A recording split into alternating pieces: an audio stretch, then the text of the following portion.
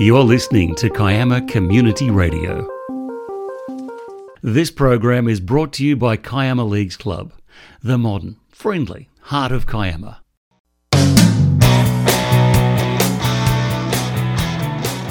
Welcome to Around the Arenas, Kiama Community Radio sports program, where you can regularly hear what's happening in sport across the region.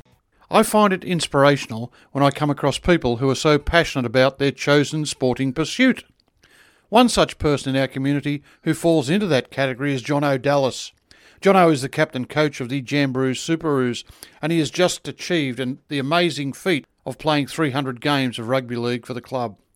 Jono, with the backing of his family and friends, has achieved this milestone and is one of the nicest people I've met in the sport. This week I spoke to Jono at an outside venue. You'll hear some background noise, but this is how it went. So today I'm talking to Jono Dallas. Jono has just completed playing 300 rugby league grade games for his club, the Jamberoo Superoos. Now, this is a fantastic achievement. Congratulations, Jono, on that achievement. Thanks, mate.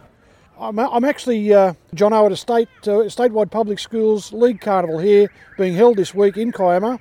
And I guess my first question, Jono, of you would be, what drove your obvious love of the game here when you're watching young 11-year-olds play here today? Well, I guess it's just a sport I've been involved with since I was old enough to play it. But it's obviously, I'm really lucky that it's my job as well. I work for the NRL as a school participation coordinator, and events like this, while I'm not on the ground necessarily in the southern area, I oversee the state and these big projects. So I work with the PWSA and assist them where we can, and the guys here that work out of southern New South Wales do a good job on the day. So I'm lucky that I get to do this for work and help develop the sport at a younger age as well. And these youngsters, the 11-year-olds are here today, they rely on their family to get them to these sort of events. Now, your family has been with you on your journey. How important is family support through a sportsman's career? Yeah, it is, and it's one of those things that I guess you can take for granted sometimes because it's all you've known, and I've been the same since I started playing footy. My mum, dad and brother are all involved in the same club that I was involved with for my entire life, and since I've met my wife and got married, she absolutely loves being there too. So it's really important, and then you sort of grow on the back of that. Not just your family, but the mainstays at the club that are always there and supporting you. That means a lot when you do achieve things, that you see all those people and they get joy out of that as well. Because, as you said, to get any sort of success in any level of sport, you do need support networks around you. So it's vitally important. But I've been lucky that I've had some good ones. So let's talk about your career at the Superoos.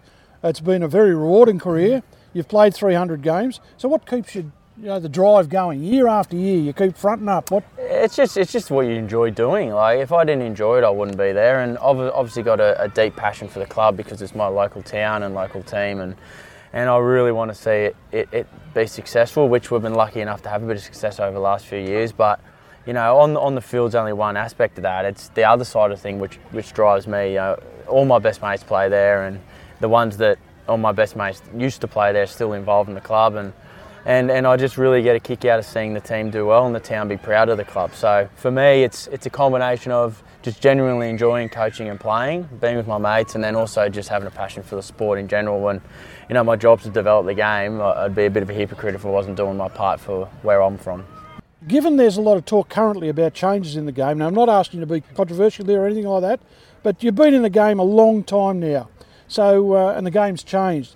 So what's some of the better changes that have happened since you started? Well, I really think the style of play's changed at our level. I think when I first started playing first grade, it was a real power man's game. It was a lot of big teams that the bigger teams used to win. I honestly felt that's what it was. But in the last sort of 4 or 5 years, just probably in line with high levels of footy, footballers have gotten a bit more professional about themselves. It's still semi-professional what we play, still amateur level, but they look after themselves. They go to the gym, they do extra stuff, and I think you just see that in the style of footy you play. The big guys probably are almost gone. It's the fitter, more mobile guys that win games, and naturally when that happens, the speed's a bit quicker. So it was only just by chance a few people showing me some footage of when I started playing last week, and those first early games compared to what you've watched now, the footy's a lot better now. It's a lot quicker, it's a lot more structured, and that's good. It's enjoyable to play in because it's not really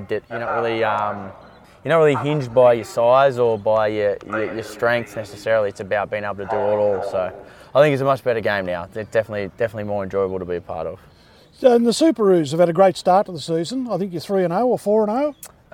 We're 5-0 actually, 5-0. and a draw. Yeah, we've had 7 rounds, okay. But one got washed out, so we've won 5 and had a bye. Sorry, not a draw. So we haven't been.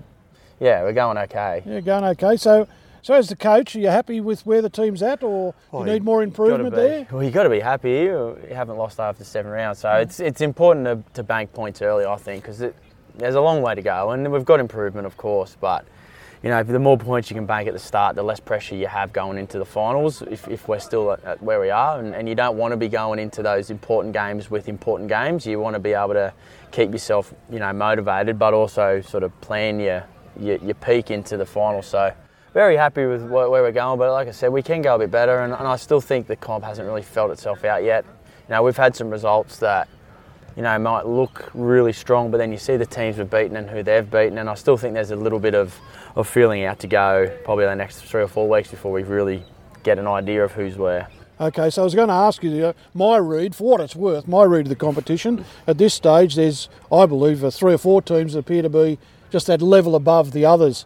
So who do you see as your main opposition for the rest of the season? I think that's fair from what you've seen, but like I said, I think there's a couple of teams that will sort of find their groove and get going a little bit. I mean, we haven't played Gerringong, and Gerringong are still the benchmark. They're the defending premiers, and they've improved their roster from last year, so they should only be better, which I think they will be. So I still think they're the team to beat. Sides like your Arillas and Kyamas and Shellharbours, even though maybe haven't had the results that some will expect, I still think they'll get there and they'll be fighting. And then Albion Park's a huge improver. They're always a tough side. Them and the Stingrays have really sort of stocked up their side, and I think they're going to be cracking the whip when it gets there. So, like I said, it's a real tricky question to ask at the moment, because I don't think it's really levelled out just yet. So, not sure. Well, again, congratulations on a magnificent achievement. It's 300 grade games for a club. You don't see many people play for one club for their whole career, so it's great. So I hope your career keeps rolling on, and thanks very much for talking to me today on Kiama Community Radio. Thanks, Shep. All good.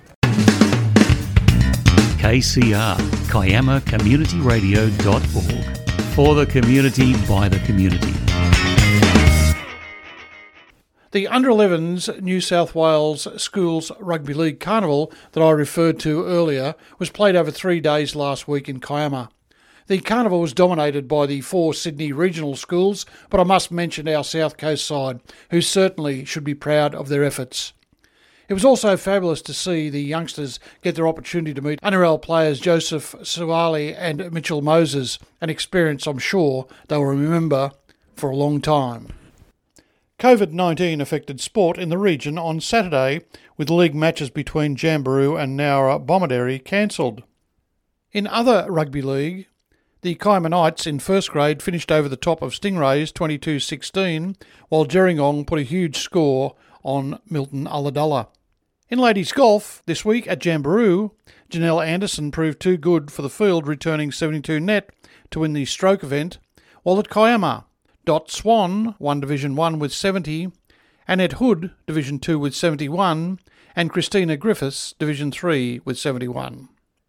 And finally, best wishes to the New South Wales Blues for State of Origin 1 this week in Townsville.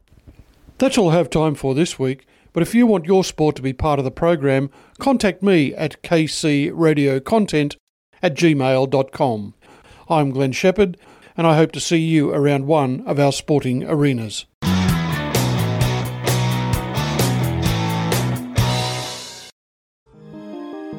You've been listening to Kiama Community Radio.